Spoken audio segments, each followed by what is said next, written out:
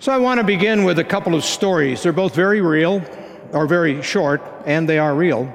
They happened, but not anywhere around here, so I'm not worried that somehow you'll figure out who's involved, but they are true. The first story involves a family, and in that family was a young girl, mid-teens somewhere, who unfortunately was sexually abused by a relative. The parents, of course, were angered, and they went to the authorities. They told the authorities, who arrested the relative. He was convicted and sent to prison. And the family never healed. Because while we can clearly understand what the parents did, the relatives and friends said, wait a minute, we're Christians. Doesn't it say in the Bible, 1 Corinthians, that Christians shouldn't go to court? That Christians should be able to resolve their differences among themselves, and that we don't need secular authorities to figure out what we should be able to figure out. Last I knew, the family was still split. Second story. This one involves a pastor. I was called into this when I was with the district. The pastor who had committed some very serious and illegal offenses. Suffice it at that. The board called the council there, heard about it. They called him in. He confessed that all of it was true and he had done all those things. And they said, Pastor, you'll have to resign. You can't serve here as pastor anymore having done that. So he did. And a significant portion of the church left with him, saying to the council and to the rest of the congregation, isn't this a place of forgiveness? We like Pastor. Shouldn't we have forgiven him, gotten him the help he needed, and let him prove himself again? So, both stories, you have Christian against Christian, both quoting Scripture. The gospel lesson that Sean read a little bit ago is a very difficult text. It's a very difficult text. Christmas. For unto us a child is born, for unto us a son is given. His name shall be called Wonderful, Counselor, Mighty God, the Everlasting Father, the Prince of Peace. Yeah. And then we have the words of Jesus in today's gospel. We're going to look at it in just a moment a little more closely. Now, I have to be honest with you. When I saw that text, which was assigned to me, when I saw that text, I wrote a sermon. It was a nice sermon, up until yesterday when I threw it away. It was a nice sermon, and it said that Jesus has come into this world to proclaim the truth of God. And because we are redeemed, forgiven people of God, we need to do what Jesus said and follow the truth, regardless of the consequences, even if that means that we are opposed in families and split apart. Got to do what's right. That sermon would have been absolutely correct. Just that you know that. You know that. What you also know is that this is a very complicated world. And to have left it at that would have been, in my mind, too simple, touching simplistic, knowing what you, I, all of us deal with on a regular basis. So let's look a little bit more closely at today's gospel lesson. It is also in your Bibles, if you prefer the Bible in front of you. It's on page 1619, or you can look at it on the screen. So here is Jesus, and he is well aware of the fact that he has come into this world, yes, Prince of Peace, because there's peace now between you and your God, but he's also come into the world to bring a fire that would cost him and to bring a whole new approach to being a follower of God. Now, and he did. In Jesus' day, the Jewish faith was a religion of laws from God, Old Testament. The Torah, the law of Israel, the law of Moses, they call it, in the Bible, inspired by God, and it had laws that dictated their religious life, that dictated their communal life together, and that dictated as well their moral life. But then as time went on, the law of Moses didn't go away, but life got more complicated. And so they started to have a need to explain some of this stuff because it sort of didn't work or wasn't clear. So they wrote a commentary to it. So now you could take, and you want to know what this passage means for my life and the stuff I got to try and figure out, well, here's a commentary that gives you advice. But then life progressed some more, and society got more complicated. And so then they said, well, we need a commentary for the commentary that deals with today's issues, that says the Mosaic law explained thusly and applied thusly. So you knew what you were supposed to do. Black and white, pretty much. And if it was confusing, you could ultimately go to the rabbi or to the Pharisee, and you could say, not sure what I'm supposed to do in this very complicated situation that I have in my family and in my life. And the rabbi or the Pharisee would say, this is what you should do. By the way, a lot of people like religion like that. A lot of people would love it if their church would always tell them what to do in all situations. It'd be written, be a law, there it is, do it. It's easier that way. So, Jesus' words, he says, I come to bring a fire, and I wish it already were kindled. Do you think I've come to bring peace? You know, the Prince of Peace. But his words didn't bring peace, not to the people of Israel. That's why most of them rejected him, because it was complicated. His words were, you're loved by God, I redeemed you from your sins. All those laws and all the commentaries and all the commentaries to the commentaries, you can get rid of them, and now you're going to live by two laws, just two. You shall love the Lord your God with all your heart, with all your soul, with all your mind, all your strength. And secondly, you shall love your neighbor as yourself.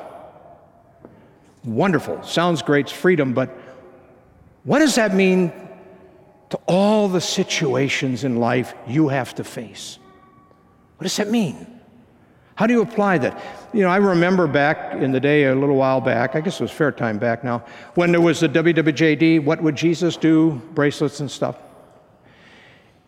And a lot of people really liked those, and I did too. I thought it was a very appropriate challenge to Christians. But I always got afraid of that. I always got afraid that I or you or somebody would say, I've thought about that. What would Jesus do? And I've decided that that's what Jesus would do. And therefore, now that has become my judgment of what is right and what is wrong. And you need to obey that. And that's kind of dangerous. So again, the word of our Master. He's come to create division. And then he delineates that even further, where it's kind of tough, you know, father against son, mother-in-law against daughter-in-law. We can do that on our own, right? We don't need the words of Jesus to do that for us. So it's difficult as we look at those words and wonder, what does all that mean? So I'm back to the fact that I could have preached a simple sermon and left it at that. But instead, I'm going to risk doing something a little different. Because life is risky. And I don't want to oversimplify what you deal with any more than I want to oversimplify with what my family deals with. In the Lord's Prayer, we pray these petitions. Our Father who art in heaven, hallowed be thy name. Thy kingdom come, thy will be done on earth as it is in heaven. But neither of those is going to happen. Oh, his kingdom will come, Jesus said, within us. And his kingdom will come at the end when our Savior returns. But it ain't happening here. He is not going to rule the nations like a despot or a king. Thy will be done on earth as it is in heaven? What world do you live in? Does it look like after 2,000 years of praying that's happened? No, what we really mean in that petition is, God, may I do your will in my life as the saints before you in heaven do. So we live in this unclear, difficult world. Yes, there is right, as Jesus said, but there's also wrong, and the problem is it's not always clear which is who. Yes, there is truth. There are also lies. The problem is that sometimes the lies are claimed to be truth by sincere people. Yes, Jesus is the Prince of Peace who came to restore our relationships. He prayed to the Father, Father, that they may be one as you and I are one. But there's also conflict. In families, outside of families, in the nations, in the world, there's also conflict. And the answers to those conflicts aren't always really clear or easy. There's confusion in this world. So the message I want to try to emphasize is that in this very, very complicated, difficult world, we have to learn how to live in that world as Christians. Because we're not going to make it simple. We have to learn how to live in a complicated world. For Jesus, it would be costly. It would cost him his life on the cross for our sins. For us, it will be difficult. There are lines, but sometimes it's tough to know where they are. You know, when we were little, it was fairly simple. You know, when you were little and your mom or your dad said, do this, and you said, I don't want to. And then you said, you know what little ones say all the time, why do I have to do that? Why do I have to do that? What, you know the answer to that, don't you, when you were little? You have to do that because I said so. It was easy in those days. They were mom and they were dad, and they got tired of us as little ones trying to figure out the why thing. But now we're adults. Now it's tougher. Mom doesn't say so. And we say, well, Jesus says so, but sometimes it's difficult. You know the two stories? They both quoted the Bible. So the responsibility you and I have as serious disciples of Jesus, because Christianity is not something to be played with. It's about life and eternal life. The responsibility you and I have is, whether it's easy or not, to figure out where that line is on all our situations. And that means we got to do more than just sit down and think about it. It means we do have to study God's Word. It means it begins with a deep understanding of the Holy Scriptures and what they mean for today's world.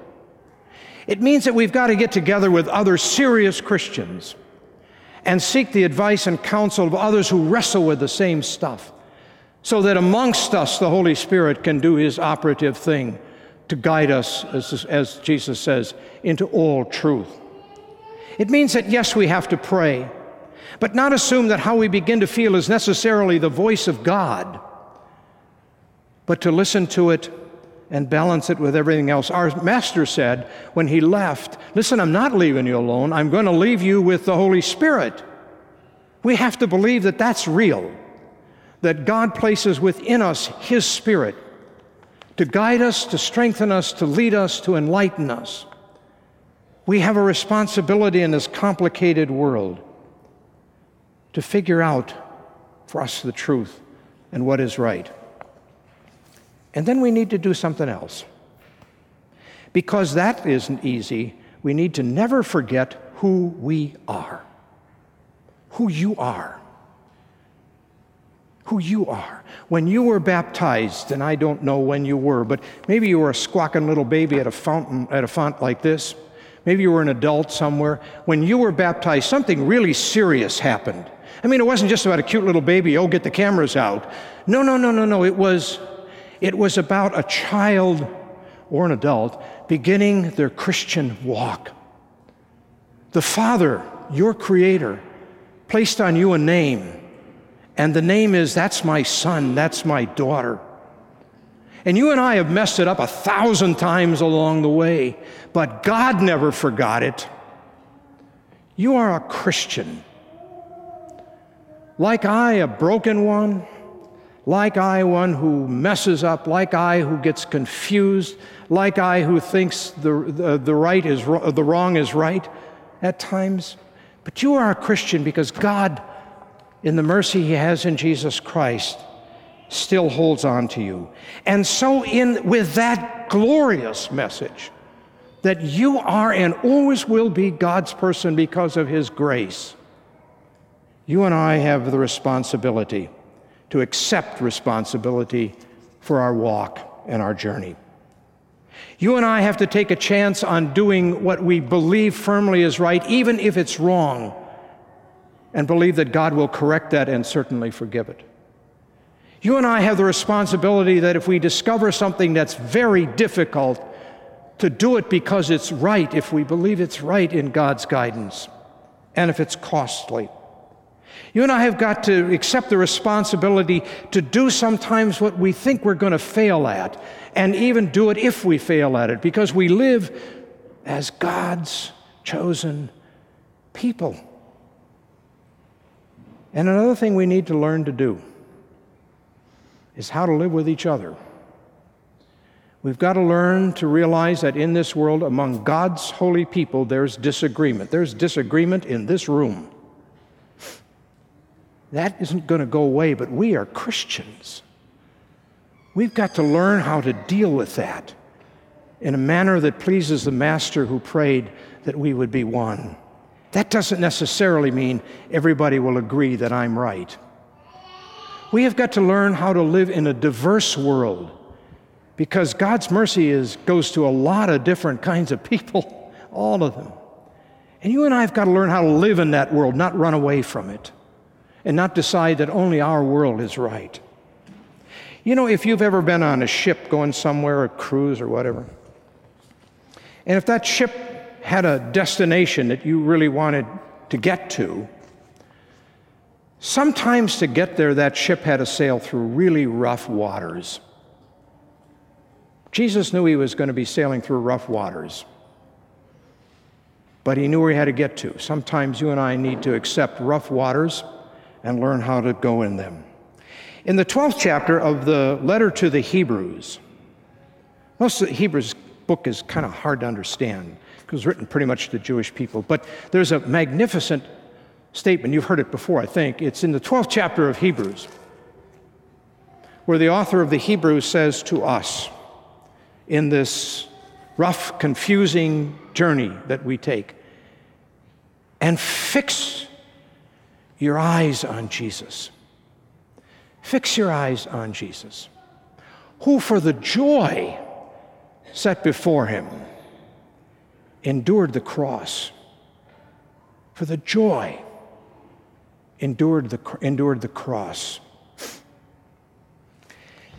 Well, I'm just about done. Stephen Covey wrote a book that was pretty popular, maybe it still is, maybe many of you have read it, called The 7 Habits of Highly Effective People, in which he did a study of people who were very successful and discovered there are 7 things that they all tended to do to one degree or another. And one of those habits is begin with the end in view. Begin all things knowing who you are. You are God's person through Jesus Christ. Begin knowing where you're headed, not just about today. Know where you're headed. And Hebrews would add, and as you do so, fix your eyes